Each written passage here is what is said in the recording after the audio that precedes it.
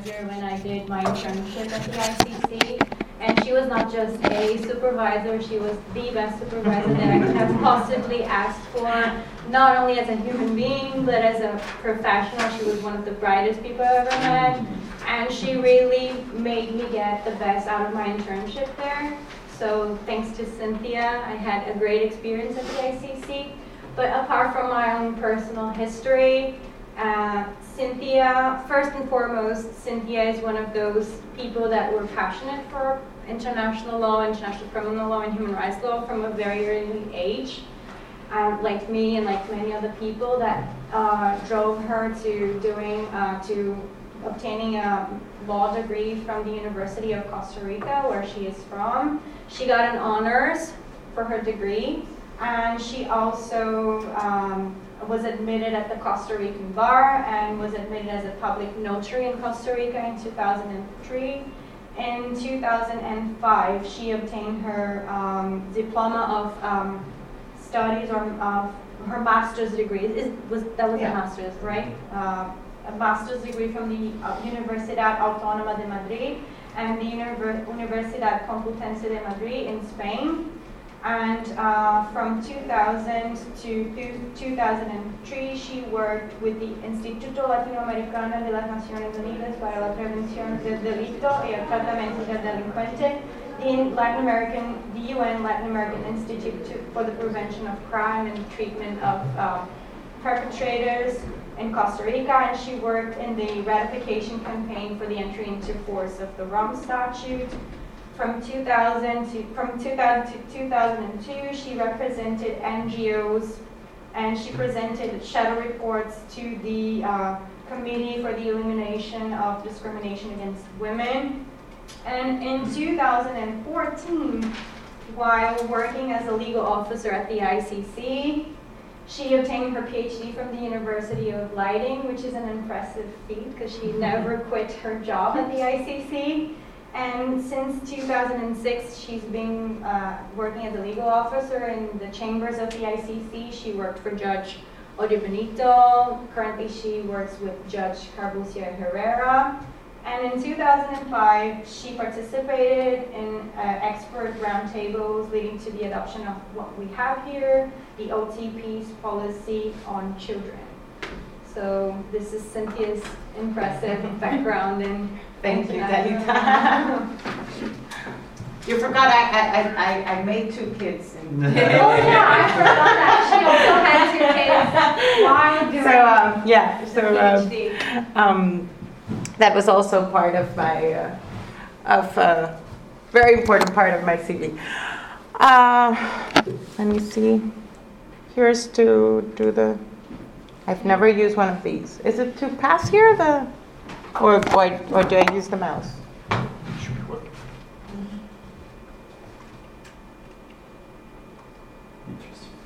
Interesting. Well, thank you, Dalita, and welcome to this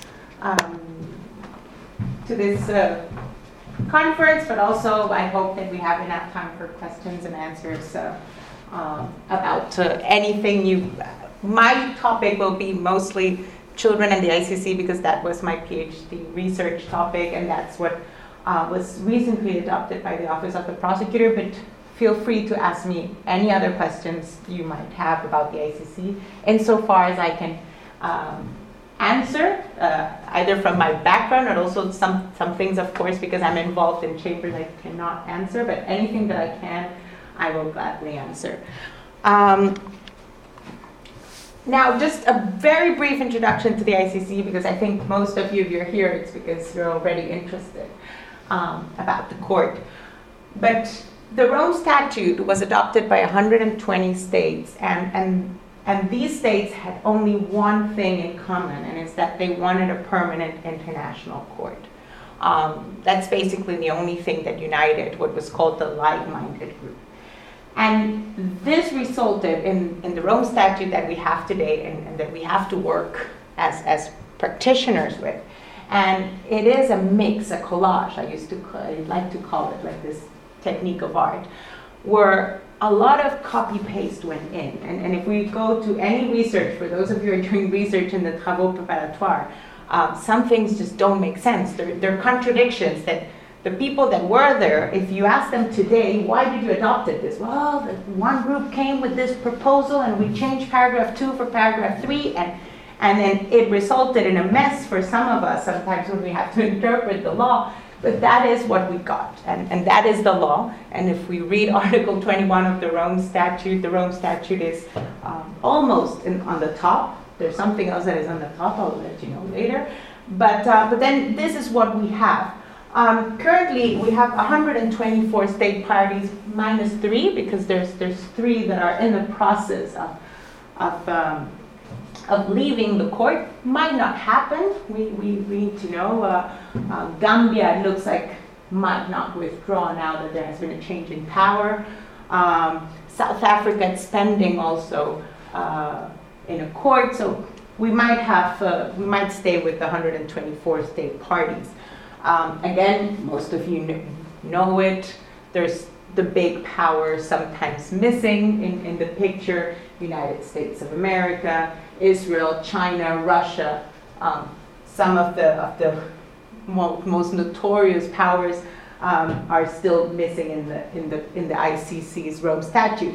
However, they did participate in the Rome Statute's conference and all the other conference leading to the Rome Statute. So also a lot of the limitations that the ICC has today are a product of these states that some of them didn't even sign it, some signed it, some were actually against it, but they participated in the Rome Conference.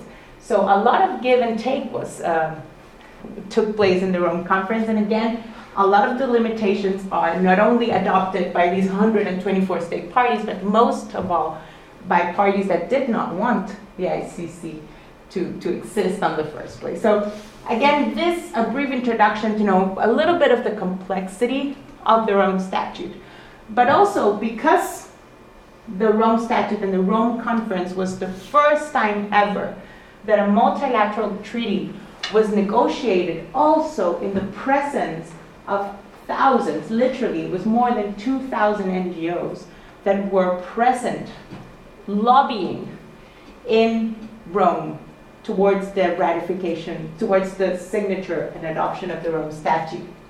And again, that's why we have also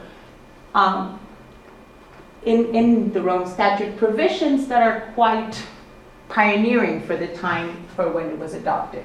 For example, stating that there has to be equal representation geographically, gender, of the judges, but also of the prosecutors, staff members of the ICC.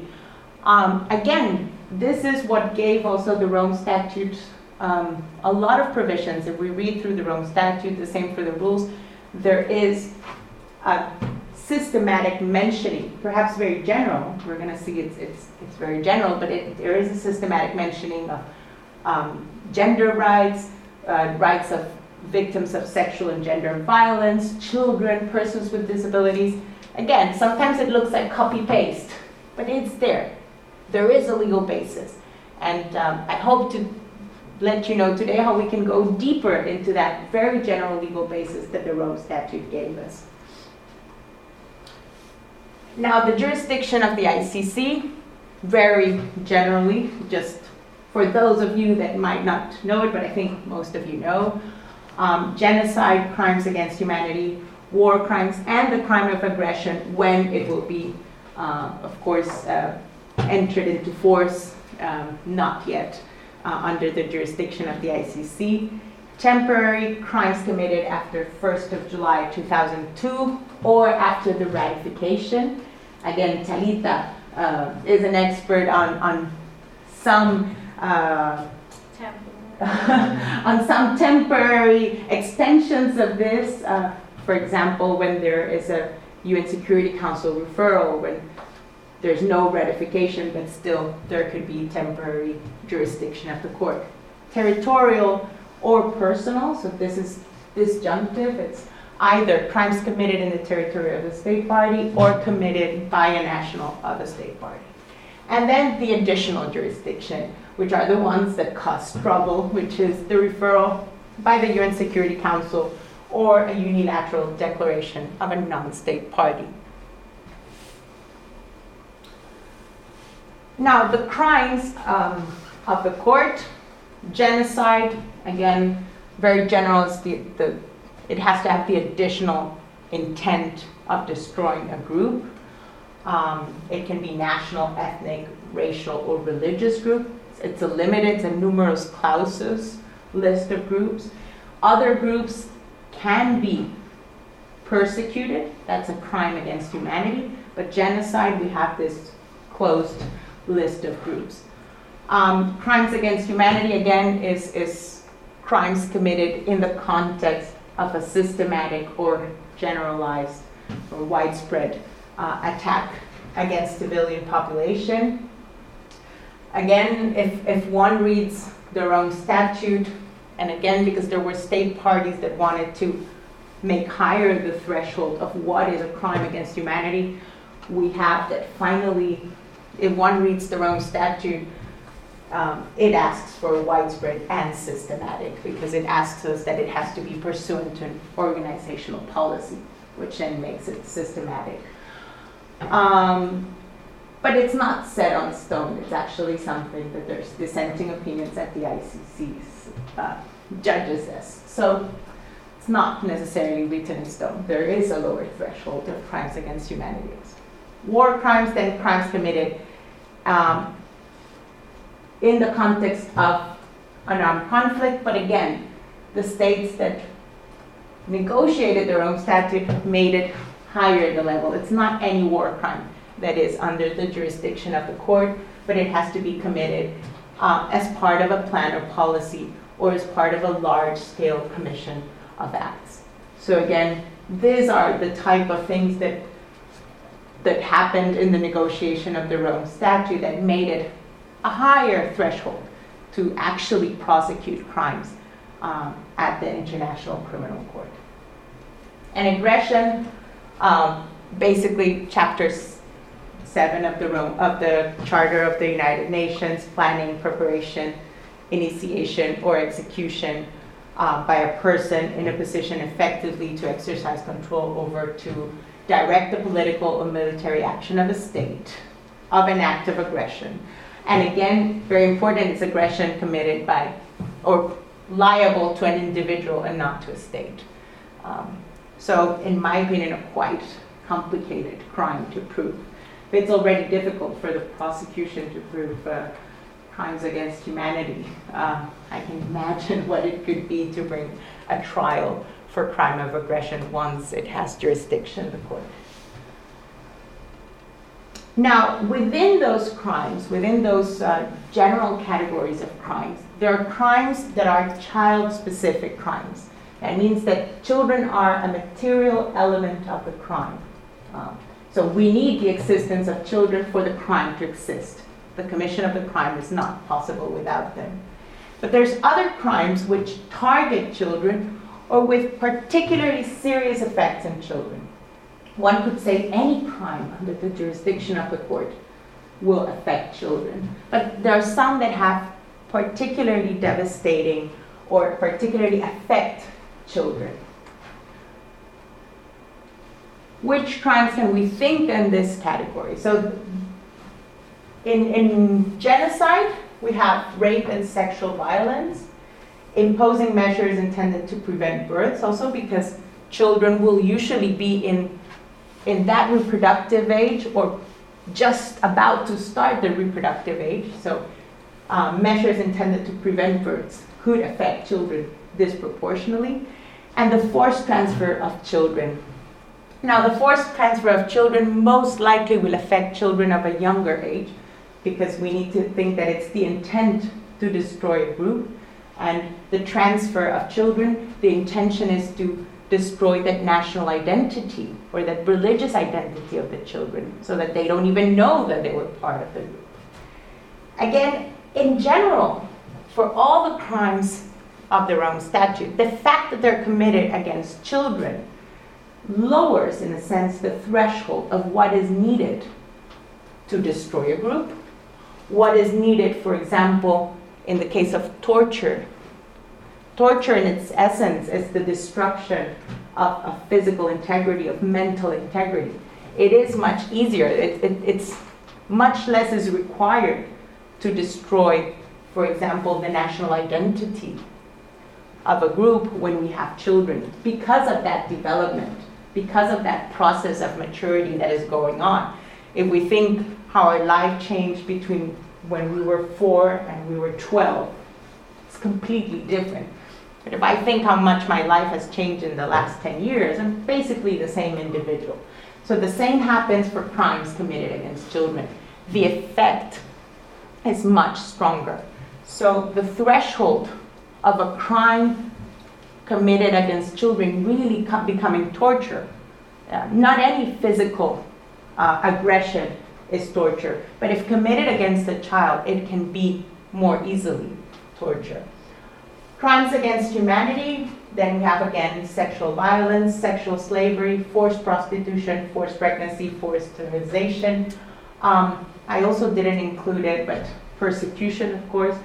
Children as a group, it's missing in my list, but persecution of children as a group by their age could be also crimes where children are most disproportionately affected. War crimes, the quintessential example, enlistment, conscription, and use of children to participate in hostilities, but also the destruction of schools and hospitals that affect children, of course, especially schools. Attacks to humanitarian missions, because we know, for example, it is in the statistics that most, for example, IDP camps or refugee camps are populated by women and their children, young children. And again, sexual violence as war crimes. Now, how do children come to the ICC? Because even though we might not see it, they interact with the ICC every single day. They come, of course, as witnesses in the Lubanga, the Katanga trials, which were the two first cases at the ICC were basically child recruitment cases. Witnesses were children. Victims with participatory status were children. They also can benefit of reparations, but again, we're going to touch upon it this afternoon. Many of or all of the victims of the Katanga and Lubanga case, they're still waiting for reparations. So they were children in 2002, 2003. Today they're young adults. So beneficiaries for reparations. Indirectly, and most of the children that interact with the court do it in this manner, and it's indirectly as dependents of adult victims and witnesses appearing before the ICC. And that is something important, that the policy of the OTP finally admitted that. It doesn't say that most of them, but it admits that they exist. Because most of the children that will interact with the court and that will be affected in their life by the work of the court, they do so because they are the child of a victim or a witness participating at the ICC. Within these groups, of course, then there's subgroups of children that the court has to protect. And it's girls, children with disabilities, and traumatized children. In general, most children that the court will interact with will have some kind of trauma, either because they lived through a armed conflict, because they've had to relocate with their parents outside their home country. So they will need also protective and special measures. Now, how do child victims have participated in the court?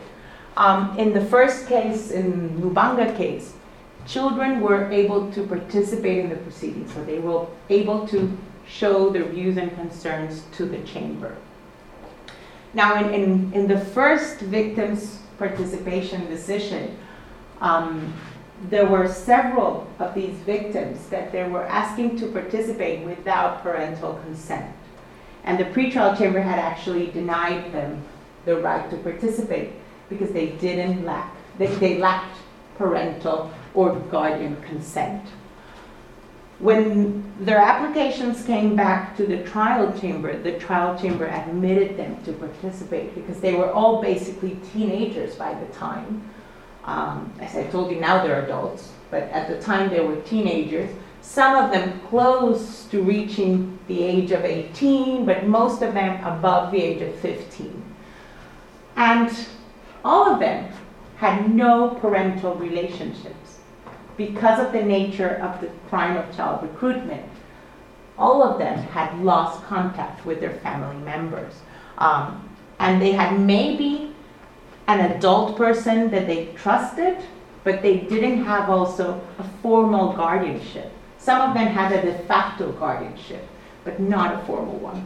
So the court admitted them to participate in the proceedings.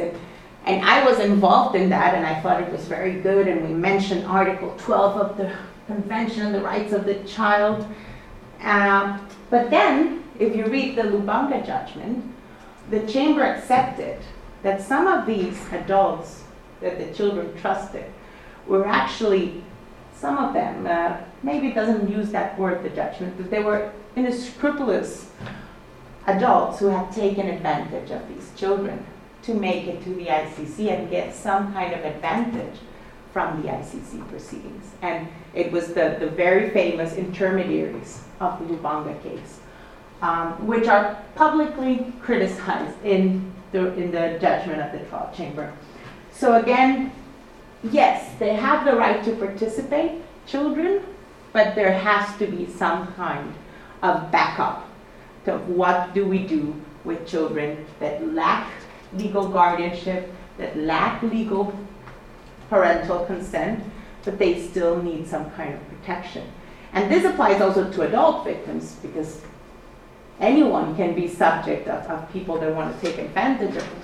But particularly when we're talking about children, when we're talking about children that basically have no family circle, they've lost any social bonding that they used to have before the conflict. And again, this has now, if one reads the OTP policy, there is some consciousness now of what happened in the Lubanga case and the lessons learned of the Lubanga case. And one of the possibilities is to have then, first of all, much better monitoring of who are these intermediaries, that there is a direct contact with the victim so that he or she fully understands what it is to actually participate at the court. We often hear witnesses that come to the court, and when defense counsel are cross-examining the witness, they're asked, so did you meet the investigators this time? No, I met with this person. Yeah, this person was the investigator. No, this person was from the victim's office. They don't know. It's basically a white face most of the time, who for them represents the International Criminal Court. They don't know if it's a psychologist, they don't know if it's a lawyer, they don't know if it had to be recorded or not. That's not a matter for victims to decide, and much less if they're children. So it is for the ICC to have these sort of guidelines for the investigators, for the people interacting with the children, to actually then set the rules. And this is something that has been learned from the Lubanga case. And now there is much more monitoring of who interacts with these child victims. Now, what measures of protection are offered for children? It is important to provide both measures in court. For example, victims most of the times will remain anonymous to the defense. Victims, not witnesses, but victims who are participating will most of the time remain anonymous. But sometimes also victims want to come actually to court. So they have to know that when they come to court, their status of anonymity might be withdrawn. Again, they have to be well informed of how when you become evidence, you become disclosable. And everything in your life will become disclosable, even when it doesn't seem relevant, because everything is relevant for credibility purposes in cross-examination exercises. So again, victims and witnesses, particularly children, have to be well informed about this. Now, how do we then come to international children's rights and apply them at the ICC? And because this is the panorama we have children interacting at the court. We have the Rome Statute, which, as I told you, has a good core protection for victims. It talks about victims, it talks about the diversity among victims. It's very general.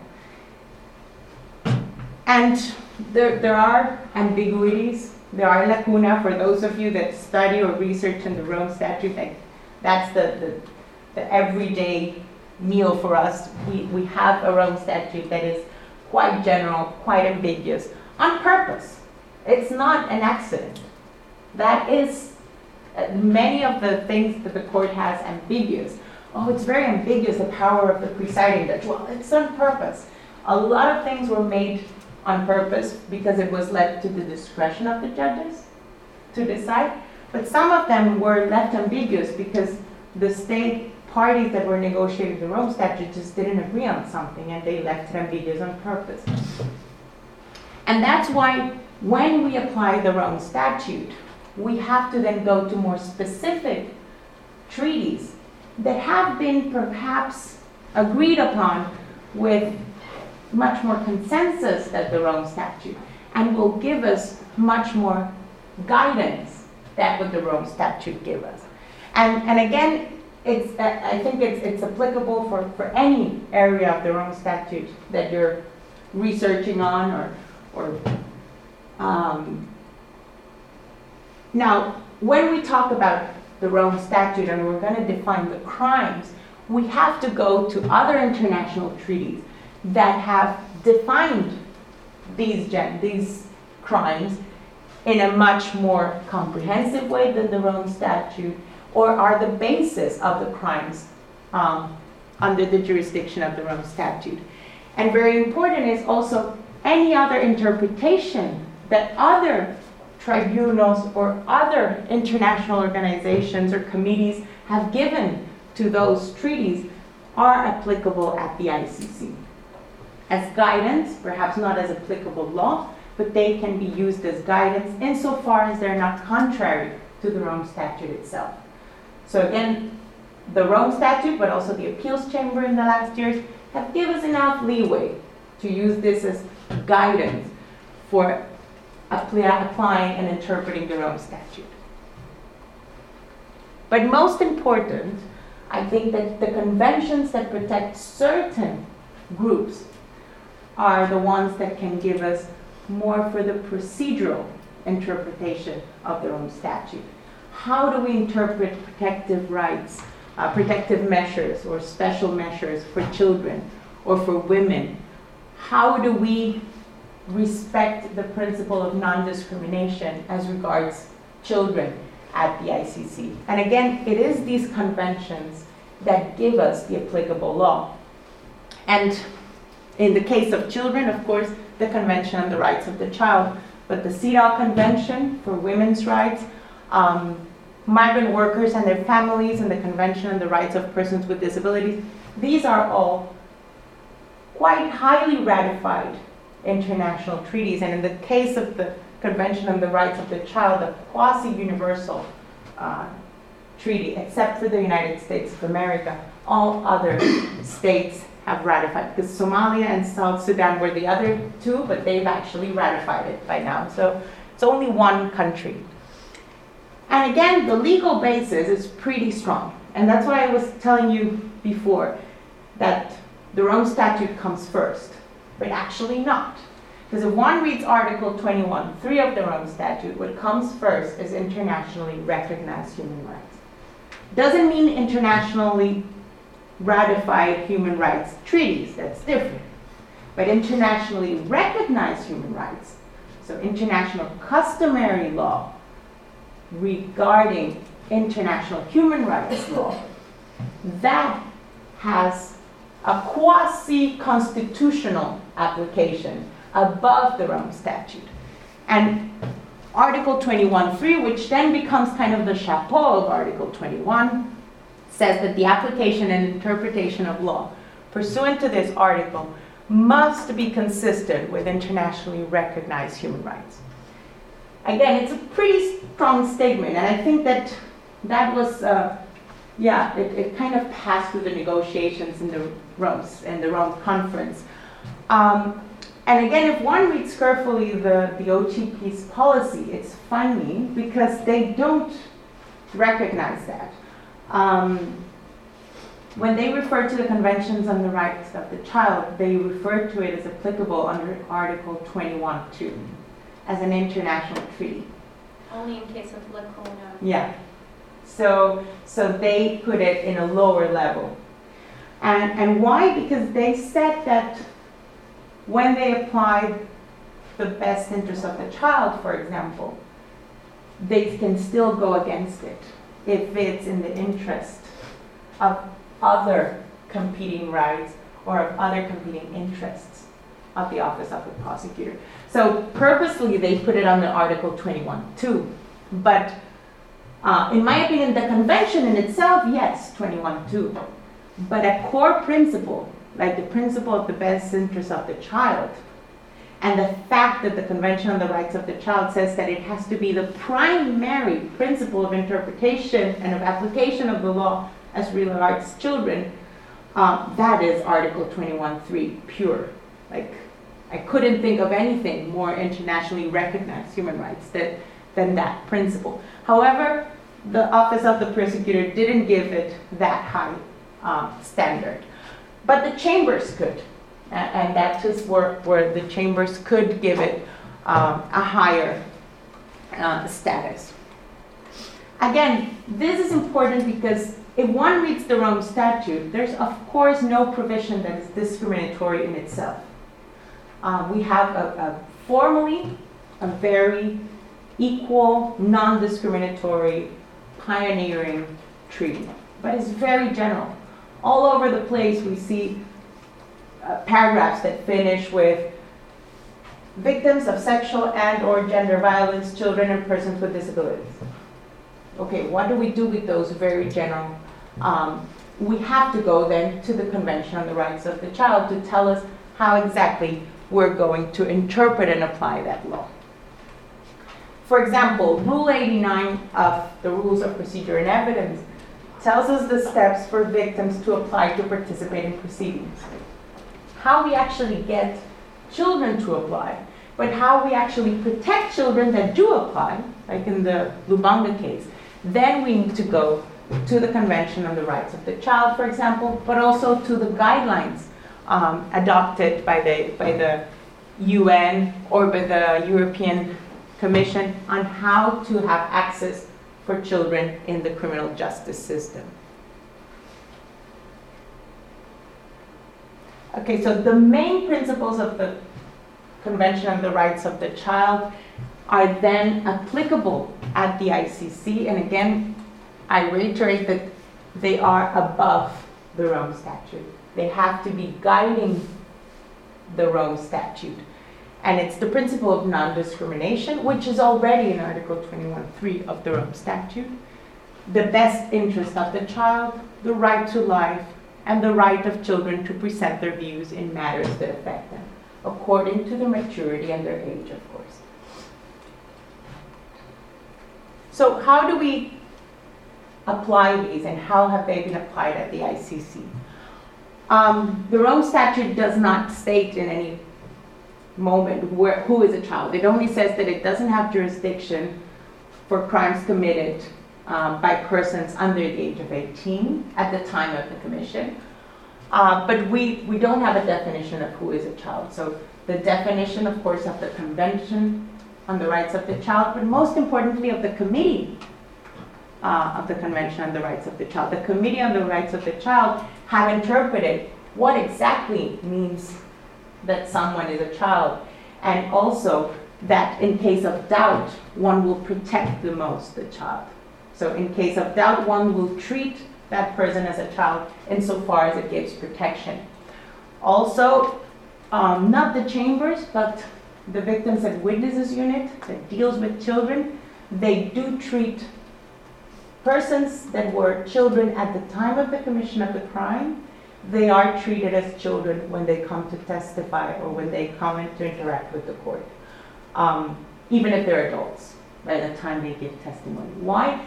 Because mentally, when a person comes to testify to the court for crimes that were committed when they were children, they will, in a sense, become as that child. They're testifying about something that happened to them as a child. So they are treated as a child victim, even though they're adults by the time they come to the court.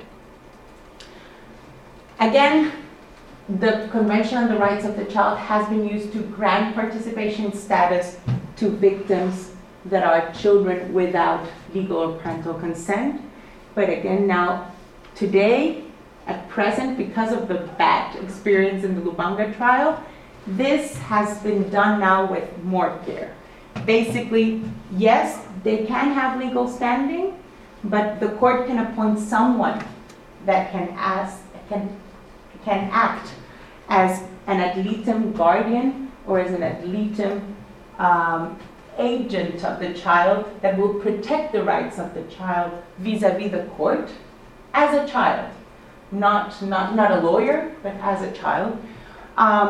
Also, a child might have legal standing at the court, but if it's a child that can be a self-incriminatory witness or victim, for example, in the case of former child soldiers, they could have committed crimes in their own national jurisdiction, they need to be protected by the court. So there, yes, they are assigned to a counsel, they're assigned to a duty counsel, and they have to be duly informed of the consequences of testifying at the court. Then also how to deal with a child witness who has post-traumatic stress disorder.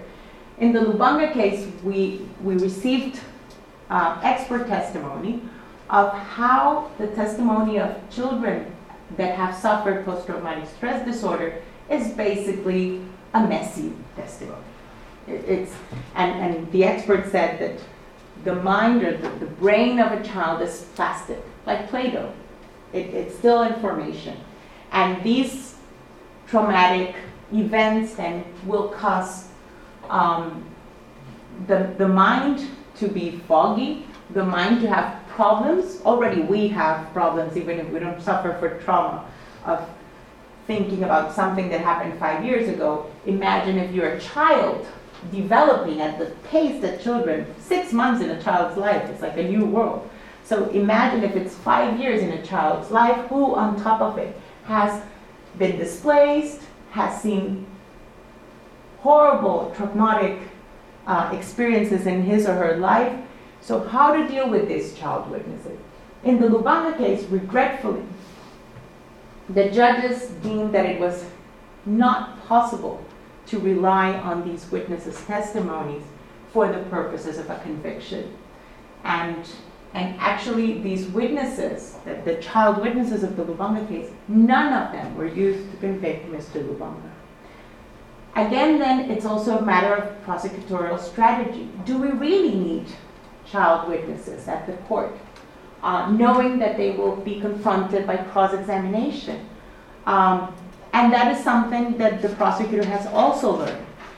If one looks at the Ongwen trial, which is another child recruitment case that is recently started at the court, the prosecutor used the unique investigative opportunity, which is Article 54 of the Rome Statute, that allows the prosecutor to actually capture, snapshot the testimony at a previous moment so that it becomes intact and it comes to the court, it comes to the judges intact without the passing of time. Another possibility, because there has been a modification to Rule 68 where written statements are more easily admitted now at the court than they were 10, 11 years ago. So again, if one wants to bring a child witness, do it under Rule 68, do it under unique investigative opportunity.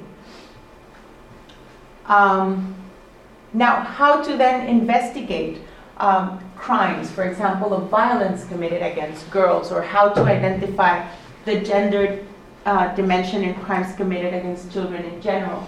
If we're going to go to those double-faced, we're not talking only about children, but we're going to discuss children, girls.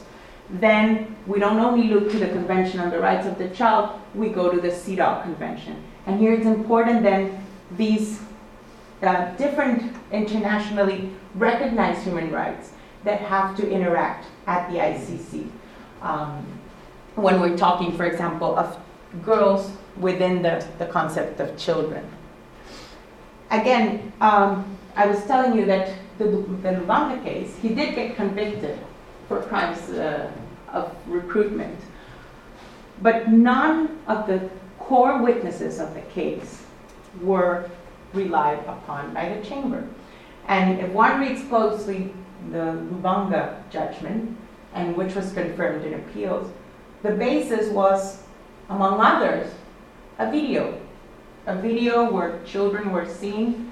There were several videos, but there was one video of the Rwampara camp where children were seen with uniforms, with weapons. They were talked. Mr. Lubanga was addressing them. I'm sure it will be used in the Nataranda case because Mr. Nataranda is actually there also in the video. So again, if there's other means to bringing a witness to the court, I would say that it is never in the best interest of the child to have that child face cross-examination. The child might present evidence to the court through a written statement.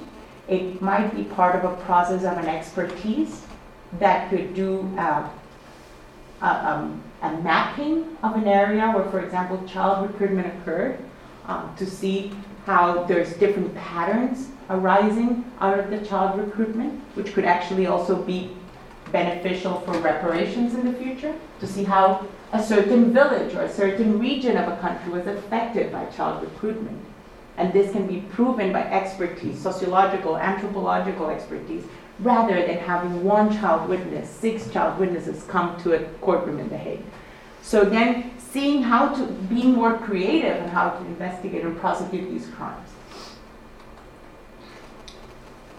So again, just to wrap up my idea of when we have any situation at the ICC involving children, let's say it is a former child soldier of the Lubanga case who lost her right to go to school when she was recruited, but now she has interaction with the court.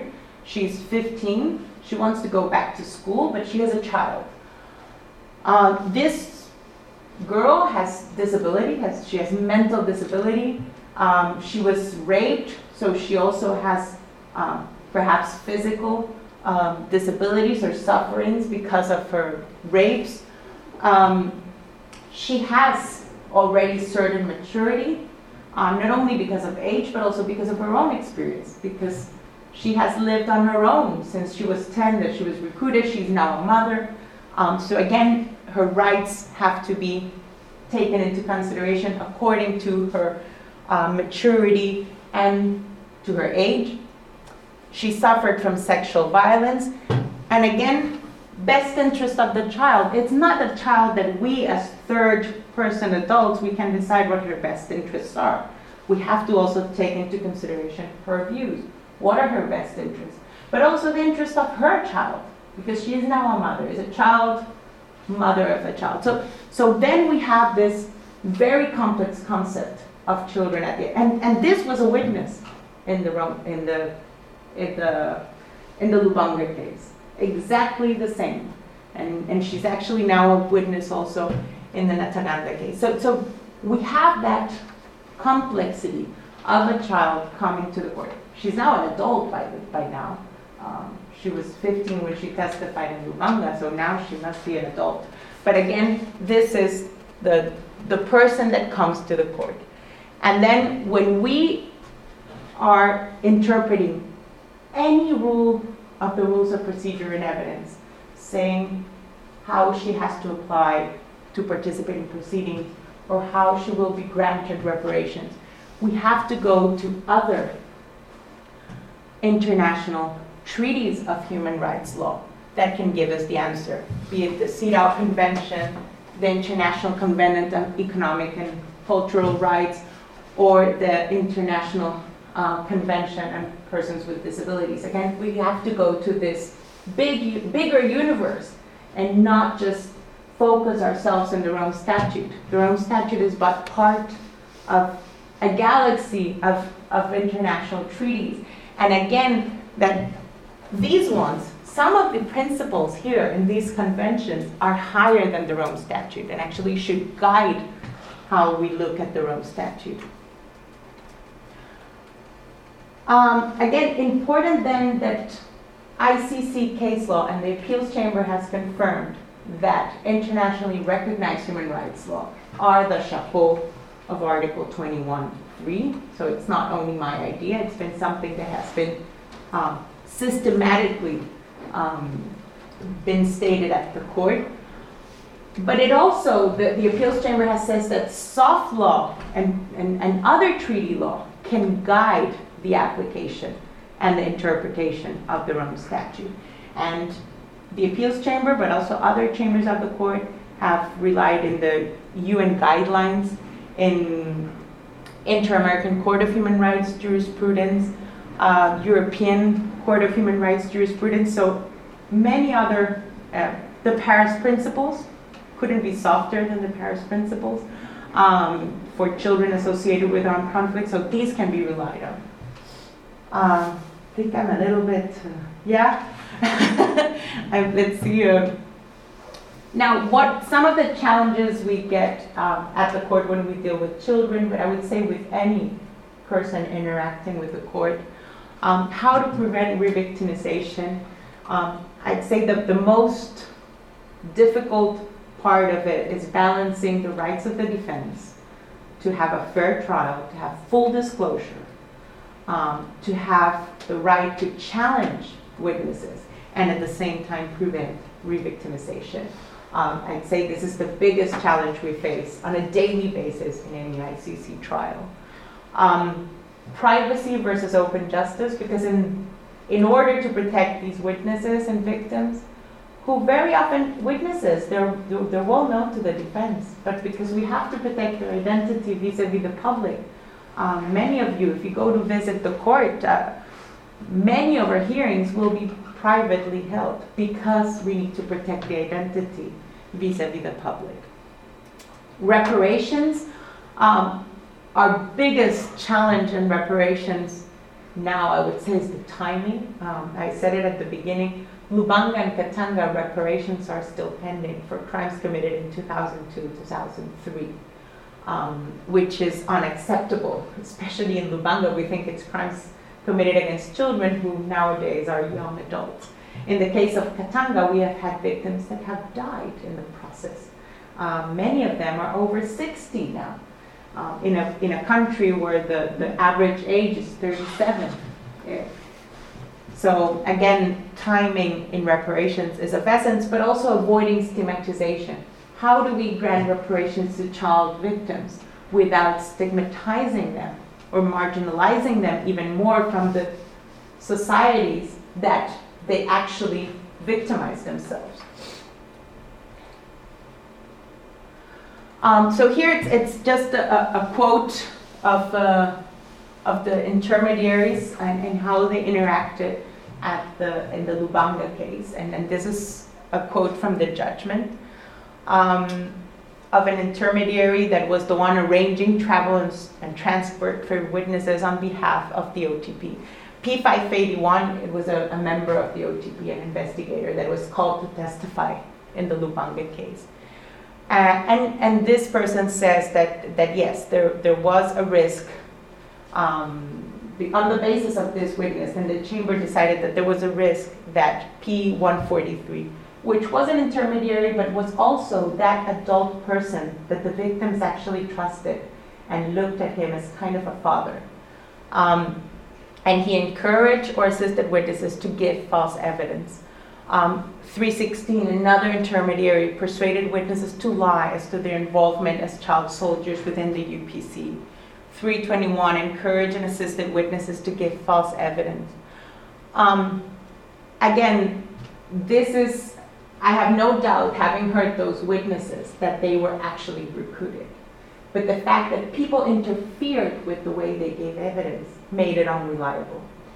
And then again, it's the importance of capturing the evidence in the moment and by professionals of the Office of the Prosecutor that have knowledge on children victims, so that this evidence would have come intact to the trial, because they were child soldiers. It was just child soldiers whose evidence was tampered with. Now, just to finalize, what is the OTP policy on children? It's basically a public commitment, and it's a promise of the prosecution that it will investigate crimes committed against children or affecting children. So it will also, it has made the commitment, the prosecutor, that when investigating any crime under the jurisdiction of the court, it will also try to investigate, insofar as possible, how the crimes affect children. Because it's very important. I think it's essential, if we're going to respect the principle of non-discrimination, that when the ICC prosecutors investigate, the investigators investigate, when the trial lawyers prosecute these crimes, any crime, that they go to what happened to the children in this community, what happened to the women in this community. It's not going to just focusing on, for example, because that happened in the Gbagbo case, just another small anecdote. When there was the authorization to start the investigation in Côte d'Ivoire, the chamber asked the registrar to make a difference by gender and by age and by ethnic group of who was presenting information under Article 15. And it was both basically men in their mid-30s, 40s, and all from one ethnic group, most of them. The ethnic group that had been mostly into power. So again, how we need to, the OTP has said they're going to investigate crimes, also considering the fundamentals of non-discrimination. So again, not the adult population, but really going into what's happening to the children. And among the children, then of course, girls, which most of the times are discriminated within the group of children. And important is that they've accepted, at least, it's a start, that they will have a two-step approach to identify the best interests of the child. And that's why I say it's a start. Because again, that's why they placed it under Article 21(2) treaties and not internationally recognized human rights. Because they say they will assess the best interest of the child, but they might still consider other factors that might go against the best interest. But at least they've made a commitment that they will assess the particular circumstances of the child's views, any views of the parents, guardians, or adults' views that could be contrary to the child's view, of course, and the child's rights. And then they will assess other factors, like legal issues, the obligation to disclose to the defense, which is of essence at the court, and operational issues, for example, unique evidence. And there they say it. Basically, only if it's the only evidence available, which it will be rare at an ICC case. We're not talking about a murder case where the child was the only one that testifies about the person's identity. Not an ICC case. So, and usually a child will not be that top insider you need for a crimes against humanity case. So, most of the times, I'd say those operational issues will not arise. So, any questions? I think I'll stop here because otherwise I don't know how to stop it. Yeah. Any questions you might have? Or? First of all, thank you very much.